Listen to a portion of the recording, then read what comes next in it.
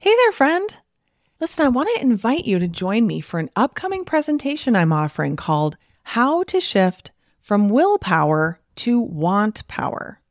If you're tired of feeling like you have the best of intentions with food and weight, only to have it all fall by the wayside by the time your head hits the pillow at night, then this is for you. If you're interested in making permanent weight loss easier and less of a struggle, then this is for you. If you're curious what want power is, which you probably should be, and can't wait to learn how to incorporate it into your journey toward peace and freedom around food, then this is for you. I'll be presenting live twice on Wednesday, May 1st, 2024, at both noon and 7:30 p.m. Central Time Zone. I'll answer your questions live and we'll have a really good time together. But if you can't make either of those days, I'm not going to make you get a replay emailed into your inbox, only for it to get lost and never be watched, no matter how deeply you want to make time to go through it. Because, I mean, honestly, who are we kidding? We've all done this, including me. No, instead, we are offering multiple watch parties for several days after the live presentation. So come watch the replay with other doctors and interact in the chat with them and my team. So either way, whether you come live or to a watch party, it will be worth your time for sure. All you have to do is register at katrinaubelmd.com/wantpower. That's katrinaubelmd.com/WANTPOWER. See you there. You are listening to the Weight Loss for Busy Physicians podcast with Katrina Ubel, MD, episode number 278.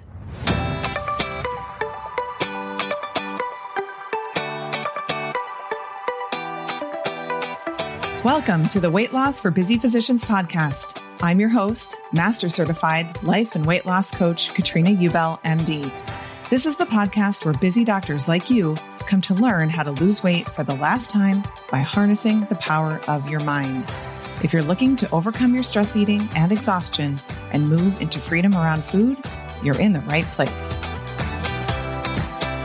Well, hello, my friend. Do I ever have an excellent episode for you today? I'm so excited. Thank you for joining me.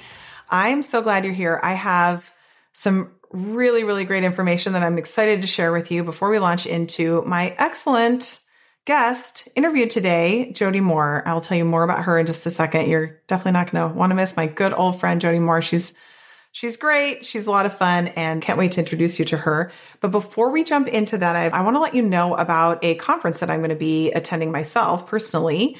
And I wanted to invite you to either attend in person or virtually. I think I might have talked about this last year. I think maybe I did because I spoke at it. But it was all virtual then. But in case I didn't, I'm just going to tell you more. So there is an excellent conference called the Canadian Women in Medicine Conference. So CWIM. They've been doing it for the last several years now. And they're looking to add some more non-Canadian friends to the mix. Also, you Canadians, you should be involved in this as well. And so it's a little bit late notice for attending in person. But I just recently decided to go and maybe it'll work out for you too. So it's actually June 2nd through the 4th and it's in Victoria, BC. Now, I didn't know where that was. So I will tell you just straight up. I looked and it's near Vancouver and Seattle. It's kind of like a little triangle there. So look to me like you do want to try to fly into Victoria if you need to fly. But if you live in that area of the world anyway, it might be actually super easy for you to come and attend in person. Like I said, I will be there in person. I'm very excited about it. I'll tell you more about it in just a moment. I just want to let you know too, though, that these conference organizers, who are women physicians, Canadian, they put on an event like no other. I'm not even kidding. Their virtual event last year, I was like, what is happening? This is so good. They just have this amazing platform. I have to tell you, their swag boxes that they deliver, they mail it right to your door before the conference. I couldn't even believe it. I was like, what is happening right now? This is what? I'm telling you, you're going to want this. It was so good. Like just the details. Incredible, incredible.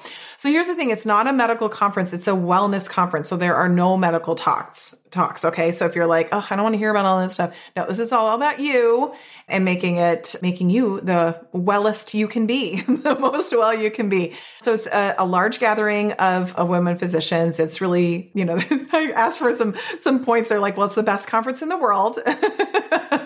And I agree. I think so. It is accredited. So you can get up to 21.75 hours of CME. If you'd like to do that, you get access to all the talks for 6 months afterwards. So even if you can't attend, if you get the virtual part and then you can't attend live, you can access all that. I will tell you that last year I did go back in and accessed the videos after the fact. And it was so smooth. The platform was so nice. Sometimes they're like, here's like a Dropbox full of a bunch of videos. It's not like that. It's like just really streamlined. I mean, it's incredible what they put together. Victoria, BC, super beautiful that time of year. I've never been there. I'm really, really excited. The interesting thing that you should note, especially if you're used to US dollars, is that the fees are in Canadian dollars, which is an advantage to those who use US dollars. So you'll want to have a look at that as well.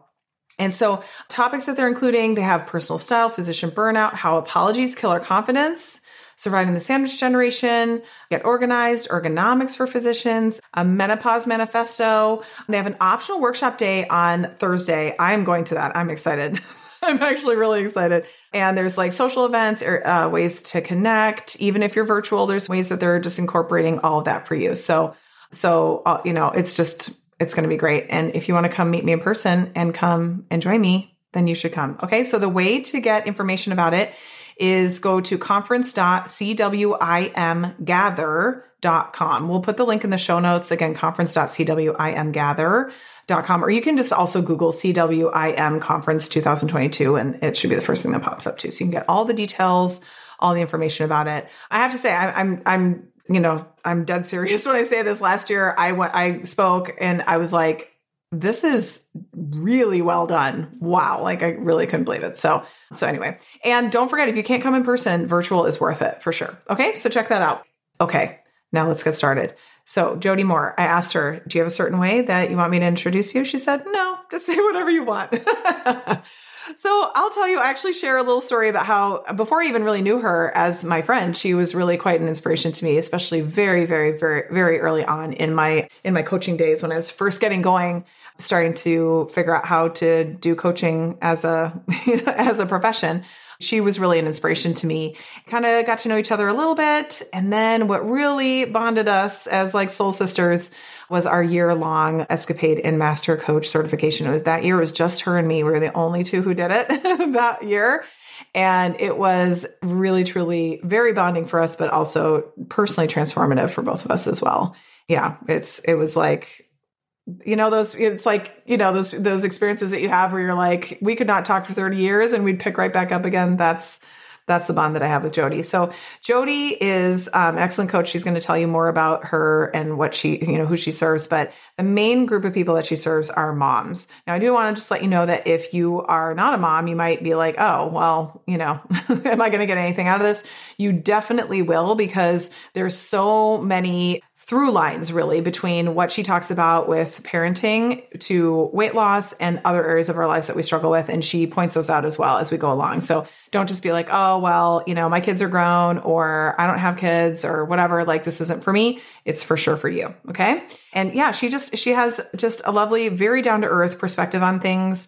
I always feel like she's like the one who gives permission. She's just like, did you know you could just think this? And you're like, really? Am I allowed to? She's like, yes.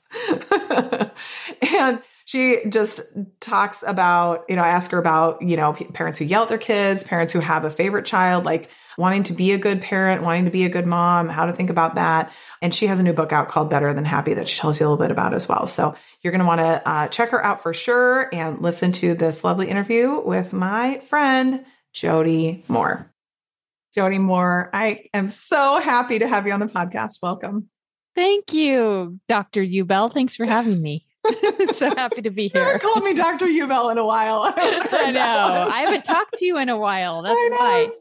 So happy to have you here. This is so fun. So I am so happy to introduce you to all my listeners. They need some Jody Moore in their lives. So I'm so excited to have you here. So let's just start off with you introducing yourself. Tell us a little bit about yourself, what you do, and all that. Okay. Well, I coach like Katrina. In fact, Katrina and I went through master coach certification together. Do you realize that was like 4 or 5 years ago? I think it was 6 years ago. Wasn't it 2018? 4 years ago. It was a while anyway, ago. So I've been coaching for a little while. I also am a mother. I have 4 children, ages 6 to 16. So I'm kind of in the thick of raising kids right now, and a husband and cat and a dog, and all those things. My focus in coaching is I work with primarily moms. I'm a member of the Church of Jesus Christ of Latter-day Saints. So I do bring sort of a faith-based approach, although a lot of my clients are not members of that faith. But in compared to the world of life coaching and self-help in general, a more conservative approach, you might say. And so that's what I love doing, just helping empower women, especially moms, around all the challenges that we face in our world. I love that. And I have to tell you that you were like super instrumental. I mean, I've told you the story before. I don't know if you remember, but when I very first started off in business, you had already been doing coaching for a while. And you were kind of like one of the people that was like, "Ooh, look, Jody's got like, she's one of the coaches who has a successful business." And I remember just thinking like, I need a role model. Like I need an example of somebody who can show me that it's possible to do it with small children at home. I think my youngest child at the time, I think she was like 3 or 2 or something like that. She was really little.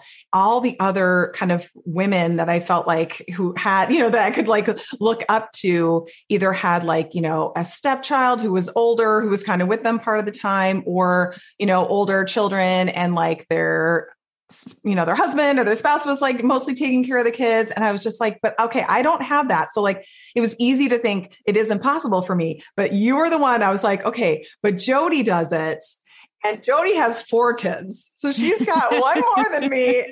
And your youngest was younger than my youngest. So I'm like, okay, so if she can do this, there's no reason I can't do this. And that really was very inspiring for me, especially early on, going like, no, if she can do this, I can do this. And so that's good. That's what I tell people. I'm like, I have 4 kids. And also I'm kind of a mess. I'm not super organized. I'm not super smart. I'm not anything special. So truly, if I can do this, anyone can do this. I really do believe that. I'm like, well, if I email Jody, she'll never look at it. So I have to know, like, as your friend, what are the ways to actually get her attention? Now I have an assistant that does my email. So that's good. But yes, it's true. So it's true.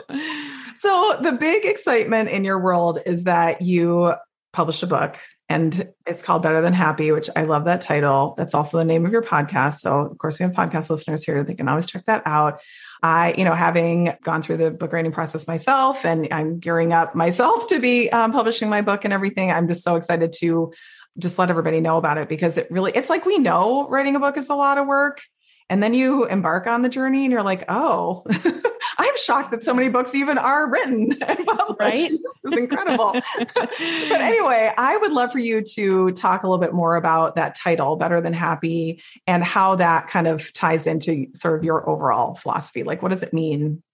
So, like you said, that is the name of my podcast that I've had for many years. And so that's partly why we titled the book that way. That's kind of how people know me, aligned with the branding. But I came up with that title originally because I think we all walk around saying what we really want is just to be happy, or at least when we slow it down, right? When we think, I want to lose weight, I want to make money, I want my kids to obey, all these things we think we want. But when we whittle it down and we all realize, actually what I want is just to be happy and just to feel good about myself and the world.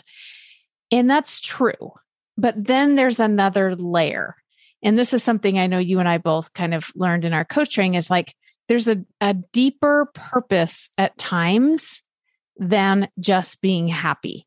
There is the opportunity for growth, which requires discomfort. There's the opportunity sometimes to make a contribution that might require discomfort. There's even back to, being a mom, like being pregnant for me, not fun. I know it is for some women, but like, And yet we are willing to be quote unquote unhappy or uncomfortable when we can see that there's a valid reason for it. And so I think that understanding that we are capable of a lot of discomfort and that actually having some unhappiness is what makes the peaceful, happy times even more enjoyable is a fun place to help people with. And doesn't mean we have to be there all the time. Like happiness is a noble goal as well, but also maybe growth, contribution, sacrifice.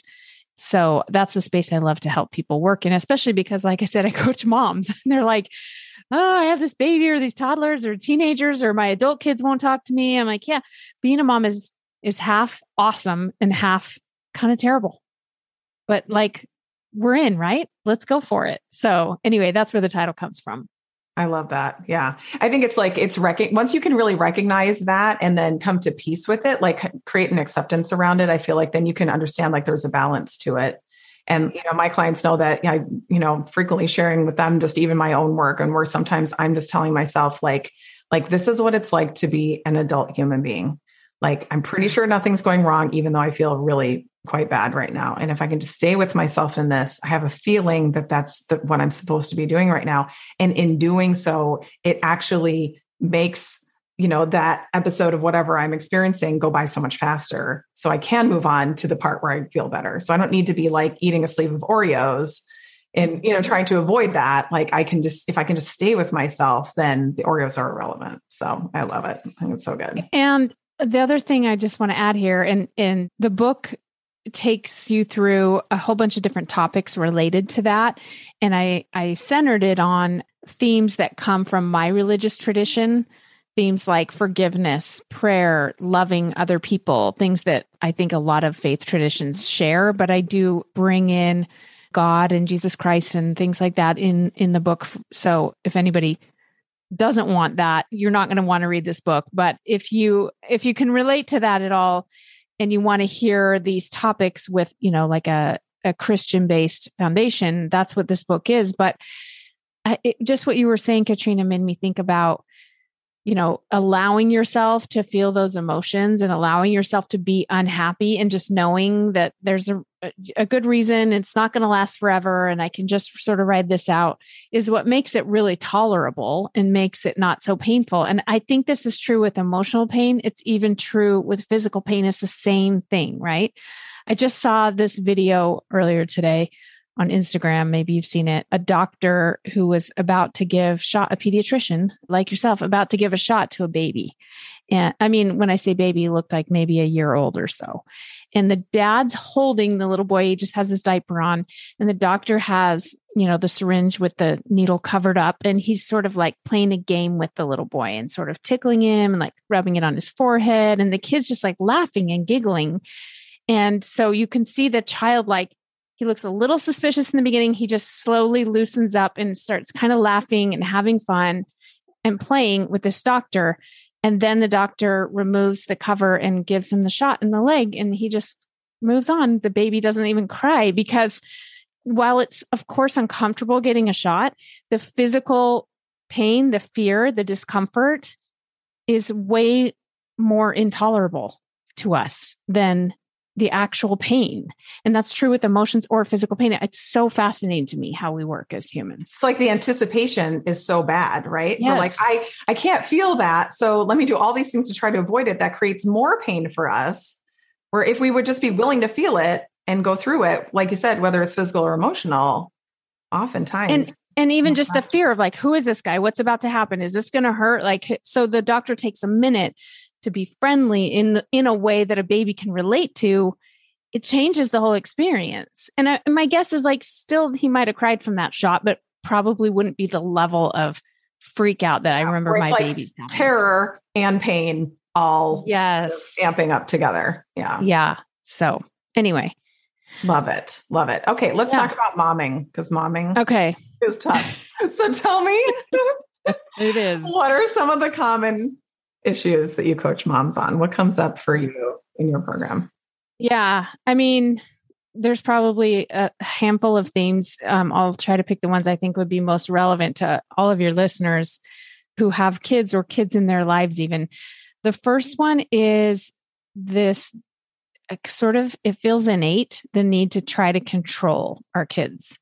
It feels like it's our responsibility to get them to behave a certain way or to be happy and well adjusted and successful and contributing and honest and all the things we want for them, which it's, I think, a totally healthy and good thing to want those things for your kids. But there's a difference between parenting and trying to control them. So the difference. I know what the difference is. Yeah. I can tell them. People are like, great. Tell me what the difference is. What's the difference?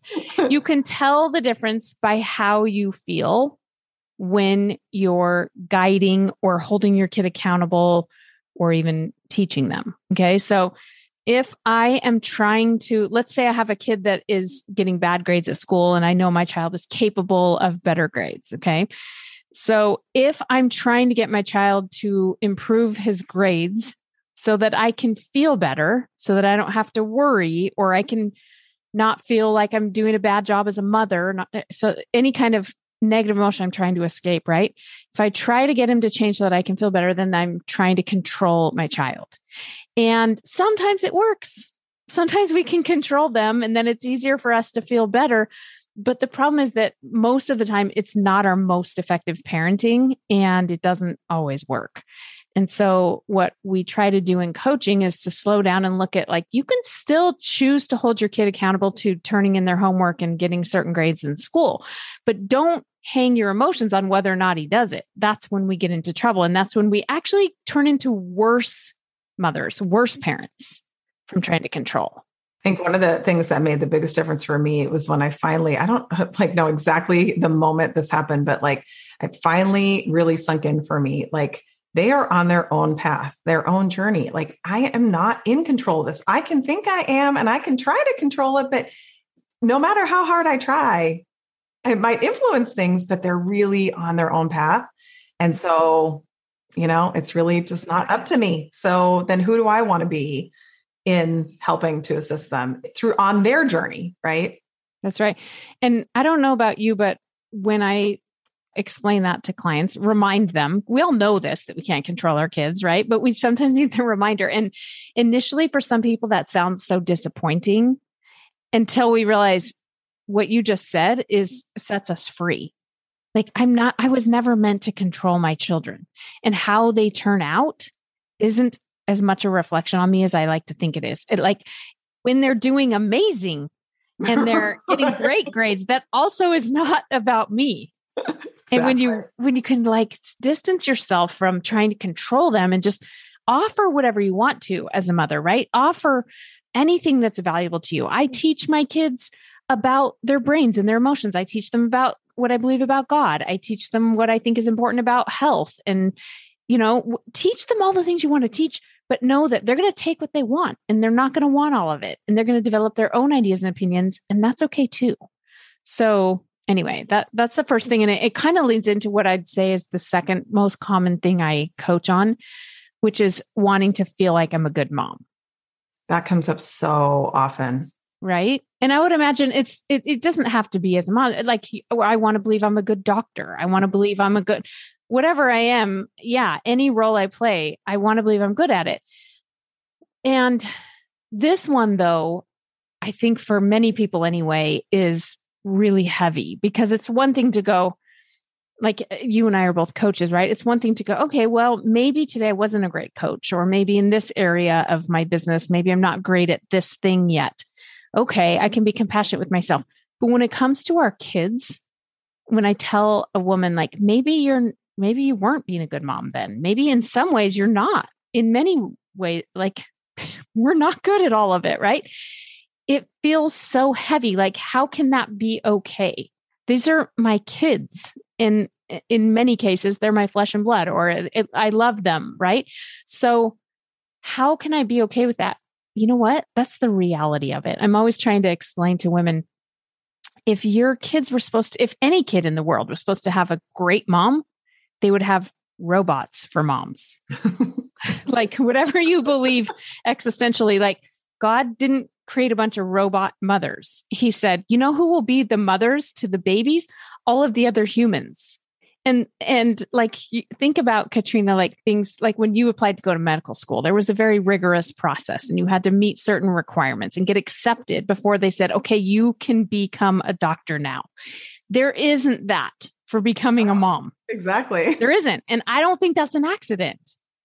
I think it's because our kids are actually supposed to have moms who are good at some things, who are terrible at other things, who are on some days really loving and kind. If you're lucky, you got a mom like that, right? On some days, loving and kind. And on some days, just a mess and short on patience and snapping and yelling. I think that even though that might create quote unquote problems for them in the end, I think that's the way it's supposed to go. I think we're supposed to even be part of their problems. And not that we are doing that intentionally, of course, but I don't think that anything's gone wrong when that happens. I think what I'm hearing is like just the acceptance, when you can just accept the true like humanness, the humanity in you, like, and in everyone else. Like sometimes your best is horrible. It's really, really, really not great. And that's what it's like to be human. Again, like I feel like once I got to the place where I'm like, I am totally going to screw this up. Nobody knows what they're doing. All of us are winging it. All of our parents were winging it. Their parents were winging it throughout the entirety of human history. Everyone's been winging it. So like maybe nothing's going wrong. And I could just decide that, I'm doing an okay job, or maybe even better than okay job. What I found was I actually was a better mom in my like definition of that. Like I was so much more patient, more lighthearted, more easygoing, snapping less. Once I stopped trying to be a good mom, I became a better mom, if that makes sense. Like I stopped even having the expectation of myself. Well, and that's the important part to keep in mind, because when we're just coaching in the story in your mind and showing people like, maybe you're not supposed to be any better. Maybe thinking I just want to be a great mom isn't a useful thought. It's common for people to go, well, that doesn't feel right or sound right to me. But when we really play it out and look at how do you show up from shame and guilt versus how do you show up from compassion and acceptance and curiosity about yourself, you're always a better mom from those more useful emotions. So it's like the work you do with weight loss, right? Like you have to love and appreciate your body in order to lose weight, right? And people think once I lose weight, then I can love and appreciate my body. No, and then what do you mean I should love and accept and embrace my body as it is? Then I'm never going to lose weight. No, actually, that is the way to lose weight. It's the same with parenting. You got to embrace yourself. I have this story too I have to share because I don't know. Do you remember when we were in Master Coach training, we went to dinner one night. So we weren't even like in the thick of coaching. We were just like as friends at dinner, right? And you and I both have sons who have some similarities in terms of their sensitivity level and things like that. And my son gets really anxious and nervous. And so we were just talking about what they were like as babies and everything. And do you remember this when you said to me that there was a new study? You asked me if he had acid reflux as a baby. And I said, I think he did. Remember this? Okay. You remind me. No, this was like so powerful for me, this experience. And you didn't even mean it to be, I don't think, but I think we were probably just talking. Yeah. We were just chatting. Yeah. You said, did he have acid reflux as a baby? And I said, I think he did, but he was my first baby. So I didn't realize that it wasn't normal to spit up that much. And a lot of his symptoms, once I had more babies and realized, oh, I think Isaac, there was something going on. Anyway, he cried a lot. He wouldn't sleep unless I was holding him. And then you told me, as doctors do, about the latest study you'd read. Should have just shut my mouth, probably. No, I'm so glad this happened because you said that there was this study that said that babies with acid reflux, because we put them to sleep on their backs, they can't curl up and like comfort themselves. And so while their brains are forming, right, in this stage of life, they become afraid of the world because they're in pain and they can't do anything about it. And it's, according to a study, this could be true. Well, of course, and you didn't intend it this way, but I felt so bad. Like, oh my gosh, if I would have just held him more or got his acid reflux treated, he may not have developed with this brain that has lots of fear and lots of anxiety. And so I went through this stage of like, because I was a coach at the time, I knew the tools of coaching. I was just like, okay, maybe that's true. Maybe it's not true, right? There may be another study in a couple of years that says something totally different. But rather maybe that study doesn't even apply to what was going on for him because we don't even really know. Maybe he didn't even have acid reflux. Like right. I knew all of these were thoughts, but where I found the most peace was not to go to the land of like, maybe it's not true. Maybe I didn't cause this, but to instead embrace, maybe I did. Maybe it's true that if I had held him, he wouldn't have developed with so much fear and anxiety and his life would be different today. Maybe that's true. And maybe he's supposed to have a life with some fear and anxiety. And maybe if I was supposed to know differently as his mother back then, I would have known differently back then. Or maybe he would have developed fear and anxiety in a different way. Like maybe like his path is to work through fear and anxiety. And it's like, it could be through this way or another experience that, would bring it out. Yeah. Yeah. And as painful as it is to think like, I'm going to create problems for my kids, the most confidence and peace comes from like, yeah, I am, not intentionally. Right. But that's the reality. And I love me and I'm the perfect mother for him. And let's focus now on the present and the future instead of the past. So anyway. Right. That was you're fun. welcome, I guess. Thanks, Katrina. No, it was a really powerful experience for me. And so anyway. Awesome. Good. But no more studies. Don't send me your studies. No. So one thing that actually came up, in our program, and I think in yours too, we have written coaching that is anonymous, where people can write in and ask a question. And we had someone who wrote in saying that she felt really guilty about the fact that she really does have a favorite child. And interestingly, then there were several other clients who asked, in their one-on-one coaching, they wanted to talk about that. Like several other people found it and saw it. And like, you could tell it was like, ooh, that struck something with people. And that is, totally one of those supposed to's, like in the sense that you're not supposed to, right? Like everyone thinks it's awful to feel like more connected to one of your children than the other, or that you should like, what if you just like one of them more than the other? Some of them are more likable. Like it's just easier to like them, So I'm just curious what your thoughts are, if that's ever come up in coaching, something like that, and how you approach that. Well, first of all, growing up, I had 4 siblings. So there were 5 of us total. And whenever we would say, why does she get to do that? And I don't, my dad would always say, because she's my favorite. So it didn't matter who it was. It didn't matter. That was just always his explanation. So we're like, oh, all right. So it's kind of a joke in our family. But yeah, I think this is one of those things that like, my guess is like the reason it sort of took off in your community there is because it's one of those things that we don't dare say out loud because we have shame around it. We think that there's something wrong, that you shouldn't have a favorite child. And so when somebody has the courage to say it out loud, gives everyone else permission to go, what? Yeah, me too. And that's a really healthy thing, first of all, to just discuss things out loud. But second of all, the way I think about this topic, and this has to do with whether it's your favorite child or do I love my husband or is he getting on my nerves or whatever it is, it discounts the fact that we're dynamic human beings, and so are the people in our lives. And even for me to say, I love my husband, or I feel very connected to this child, is sort of a lie, because some moments I love my husband, other moments he's getting on my nerves. Some moments I'm not even thinking about my husband. Some days I feel very connected to my daughter, Macy, and other days I feel disconnected. And that can change from moment to moment. So the truth is we are dynamic creatures, as are the people in our lives. And so it would make sense to me that there would be moments when you are liking one child more than the other. Even if you're like, okay, but I always like this one the least, or I always like this one the most. Still, my guess is that that's going to change. Like think about when we were kids, right? If you have siblings, when you're kids, there's the sibling that you didn't get along with it now as an adult is your best friend. Like we're talking about lifetimes here when those things may change.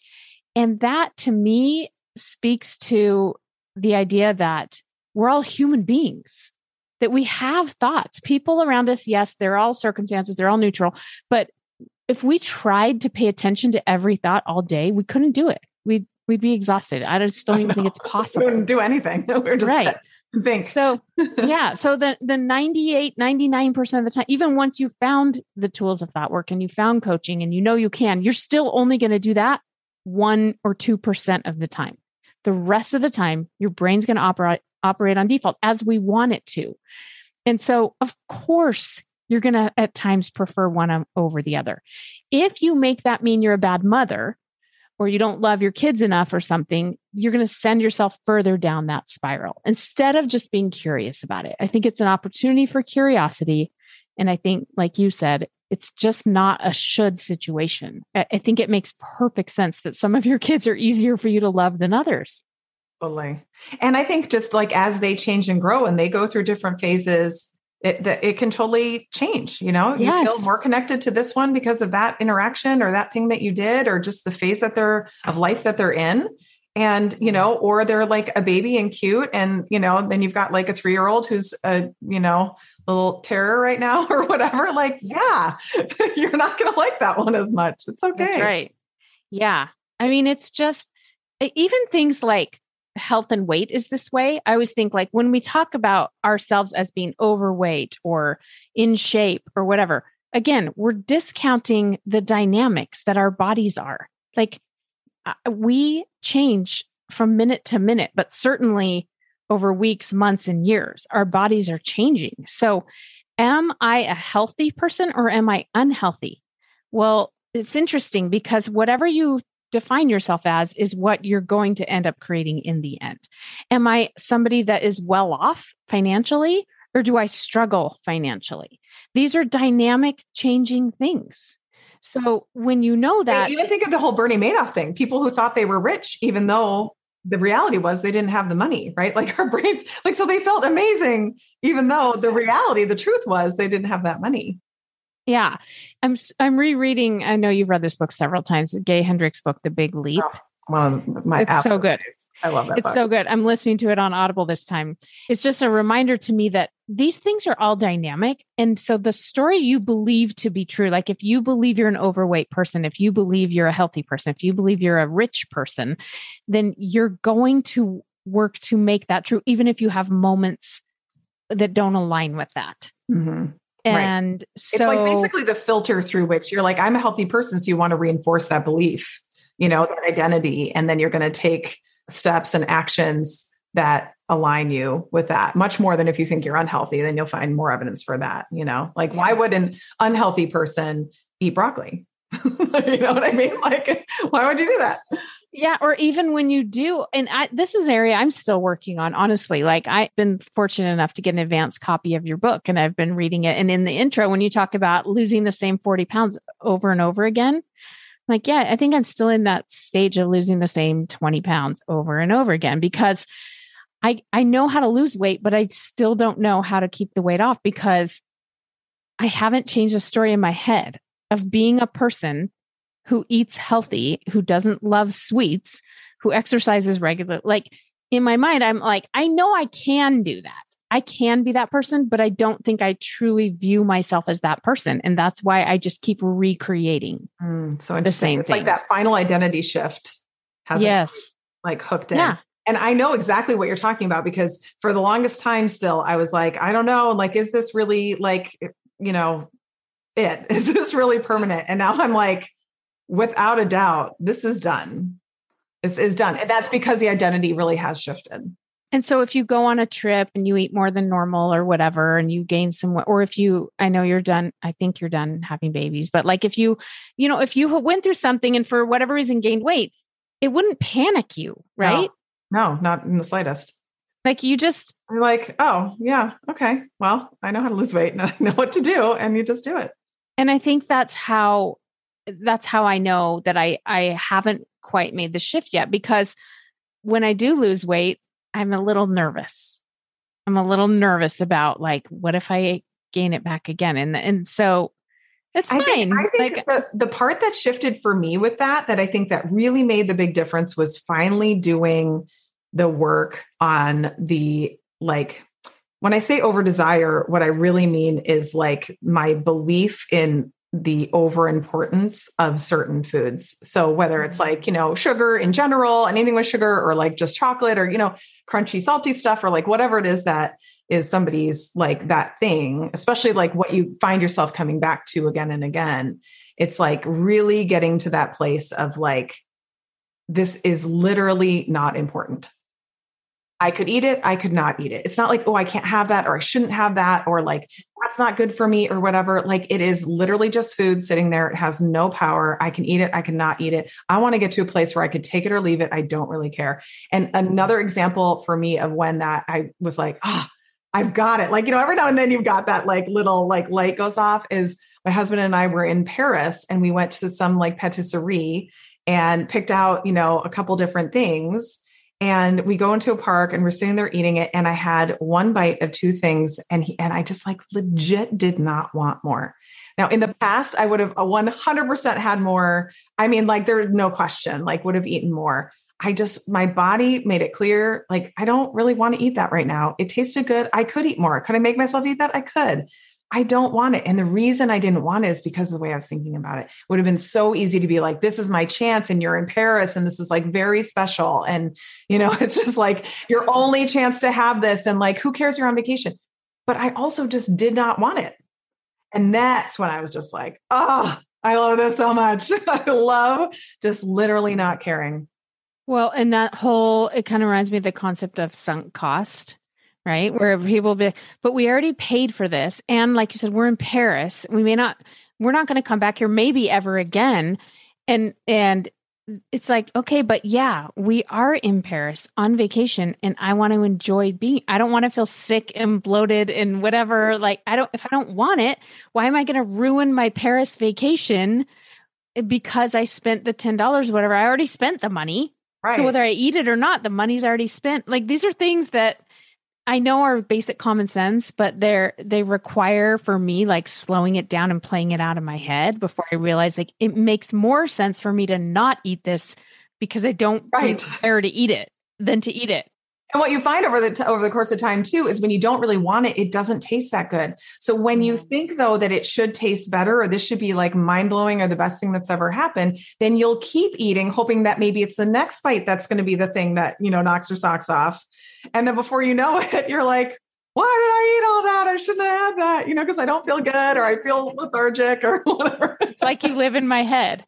It's the same thing I notice I do when I scroll Instagram. I'm like, that's kind of boring. That's not that interesting. There's going to be something good coming. Where is it? Where is it? And I just keep scrolling like, no, there's going to be something really good. And like the thing I can't miss is just around the corner. It's so crazy how we do this. It's all I can say though is, and maybe it was just because I felt like I suffered with this for so long that that gave me a lot of drive and motivation to really figure this out, like it's, for me, it has been, when I talk about like peace and freedom around food, like that is what I'm talking about, where I'm like, I could give a crap what size you wear. I don't care. I am anything like that. What I wish for people is peace and freedom around food, where it's like, if you want it, you eat it. It's not like I don't ever eat desserts. And there's other times where I'm like, yes, I totally want that, and I'll eat it. But to be in that place where you could really, truly take it or leave it, you're only going to have it if you're really getting true pleasure out of it.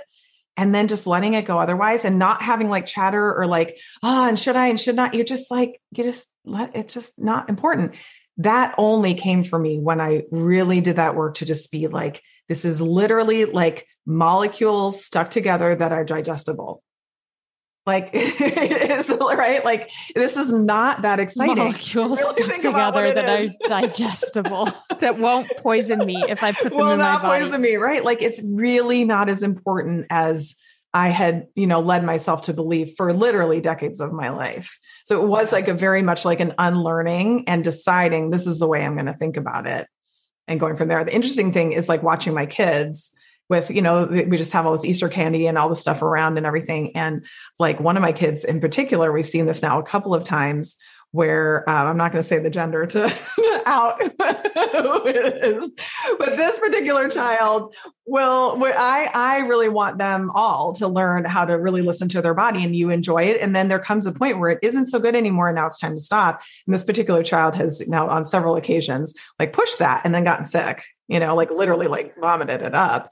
And I'm just like, they are going to figure this out. Like, this is going to be such a great lesson. Like, their body's doing the work for me. I don't have to tell them, I think you should stop eating. It's like their body is saying that was too much. And then like learning, like, okay, this is the amount that gives me pleasure, is a fun treat. And then it's too much. I don't know if I've ever gotten sick like that in my life on candy. I think I could probably eat a lot more even, but like this particular child's body does that, but I kind of look at them like, what a good learning experience. Like, yeah, okay, so that was too much. So like, think about what your body felt like. And maybe, no one's taking this away. There's plenty more, we can go to the store anytime and buy this stuff. It's like, we don't have to get into that. And that just was definitely not my experience growing up. Like, not even so much.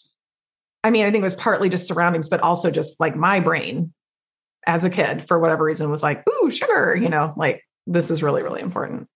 Well, and just to bring this back around to what we were talking about with being a parent, being a mom, I do see that the healthier we get our own selves around food and weight and bodies, obviously, the more effective we are at teaching our children, because the challenge is there are going to be areas that we haven't figured out ourselves. And meanwhile, we're trying to teach them to love their bodies and not overeat and all the things.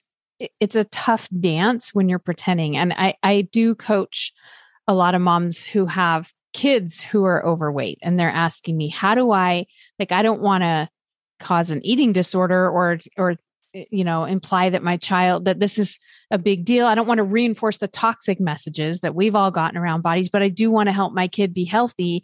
And I love the way you described there, where you're just like, it's such a good example of you have your head straight about food. And so you know how to like teach your kids about what too much sugar is going to do, and sometimes let natural consequences play out. There's not like a fear and an intensity around the subject for you. And that's what I'm always trying to show these people. Like, listen, you got to do the work and figure it out, figure out your own thoughts around food and bodies and everything. And then you won't need to ask, because they're like, just tell me what to say. Like, you're not going to need to ask me what to say when you clean up your own fear and intensity around it. It really has to start with us. And I think it starts with honesty too. When we're not there, like I sometimes will tell my daughter, because now I have a, almost 15-year-old daughter. She has a healthier view on it than I do, because I think her generation is healthier around it. So she made a comment the other day that someone had said to her friend, "You're really skinny." And my daughter's telling me this story, and she's like, so offended. Like, can you believe she said that to her? And in my mind, I can't separate out. When we were 15, we would have been like, thanks. Well, even now I'm like, isn't that a compliment? Wasn't she complimenting her? I didn't say this. This is just what's happening in my head. Yeah. Like, in my mind, you're skinny is the equivalent of a compliment. But as I just kind of paused and watched my daughter and let her keep talking, I realized she has a much healthier view than I do of bodies. She realizes your skinny isn't a compliment or an insult. It's just an observation, but it does make the body an object. Right. It's like, right? She's kind of like, why are we even commenting on bodies? Like, why is that relevant? Anything? Exactly. Why would you say that? Yeah. It's completely irrelevant. And I realized that in that moment, like, oh my gosh, okay, I still have socialization or whatever around bodies. Luckily, she's a little healthier about it, but I know I'm going to say the wrong thing, right? So I try to be, I think this is, again, back to parenting. Like, I try to be honest with her. I go, man, I love that you think about it that way. You know what? Honestly, like, I still have some messed up views about bodies, and I forget things, and I'm still working on it. And I think we have to be honest about our shortcomings sometimes with our kids, But looping it even back to like the controlling our kids. I see this so often when it's like, I struggle with my weight. I don't want my kid to, but I can tell by the way that they're, acting around food or the way they eat or just what their body looks like or whatever, they're struggling. And then they're just in knots, like so upset about their child struggling. And because it's like such a pure intention behind it, which is like, I want to spare them from having to suffer the way I did. And I'm just like, you're not in control of what there's going to cause suffering for them in their lives. That's right. Like, I think you should probably be focusing on yourself and working through this on your own. And they're on their own journey to sorting out food and their bodies and all of that stuff. And of course you can work to be a good example, but the best example you can be is by the way that you act, right? Because, we all know that like, do as I say, not as I do, right? It's like they're watching and they're picking up on stuff, even if we think they aren't. And that's, I think the healthiest thing that we can do is just work on ourselves and be an example of like, or at least an example of an adult really working to be emotionally, well, and really taking good care of themselves. Yeah, that's true. And not mirroring. I get a lot of like, well, my kid is anxious. My kid is whatever. And I say, the only thing you can do is not be anxious about their anxiety. Or my kid doesn't have any confidence. You have to not be insecure about their insecurity. Like that's it. But that's way more powerful than we realize, actually. It is actually really, really powerful because it gives you I think so much of the controlling comes from like, we want to do something. And we think the thing that we need to do involves the child when like everyone would be so much better served if we put that energy toward working on ourselves around that area. And like, just like you described, I love that. Okay. And then when my kids say I have anxiety, I'm like, yeah. Sometimes it happens when we're a human. We can talk about it, but I'm not like anxious about the anxiety. Right. Like, shoot, tell me about your anxiety. Are you? Yeah. And of course, every child is different. And we have to say, depending on the child and what's going on, you have to use your best judgment because there could be a child who needs, of course, like needs professional help. And of course, we would never say we should not be doing that, but, not thinking that, not sending kids the message that every uncomfortable emotion they experience is something to be fixed. That's really what it comes down to. Okay. I have one more thing I want to just ask you about before we wrap up. And that is when I just love what you tell people when they're like, I yell at my kids and I'm so embarrassed that I yell at them. And I just like want to know how to stop yelling at my kids. Oh yeah. So let's talk about yelling at kids. I do coach on this a lot too. Yeah. Okay. So the temptation is to think, okay, I yelled at my kids. That's terrible. I'm a terrible mom. I shouldn't do that. How do I change it? And so we always rewind it. I always unwind it and say, okay, what's the reason why you yelled? The real reason, right? And that it's not because the kids didn't listen and it's not because you're a terrible mom. It's because yelling works, actually, right? So if you ask them 5 times to get their shoes on and they ignore you, and then you finally yell and then they get their shoes on, then your brain takes note. It goes, oh, that was effective. That got it done. In fact, next time, let's skip the first 4 tries and go right to yelling because that's the fastest, easiest way to get them to behave. And so before you know it, we have a pattern of yelling. So you have to acknowledge that, okay, I'm not a bad person and they're not naughty children or difficult children. We just have gotten into a routine now where I yell and then they respond and then I feel bad. The next layer of that is to stop beating yourself up because you can't yell at yourself for yelling at your children and think that you're going to be doing less yelling, even if it's an internal yelling we do of ourselves. But I'm like, what if you were compassionate and curious and kind with yourself about why you yelled? If you can master that, it'll be way easier to be compassionate and curious and kind with your children about why they're not listening. So that's the so good. That's 2-minute version right there. I love it. So good. So good. All right, Jody. So your book, Better Than Happy, it's like at all the retailers, right? Amazon. Yeah. And all the other places. Amazon and yep. Yeah, everywhere. That's the best place. Okay. Awesome. So anyone who's interested, of course, check that out. You've got some good stories in there. You're like just a very funny person. And so that comes through in the book, which is always fun, right? Thank Not like you.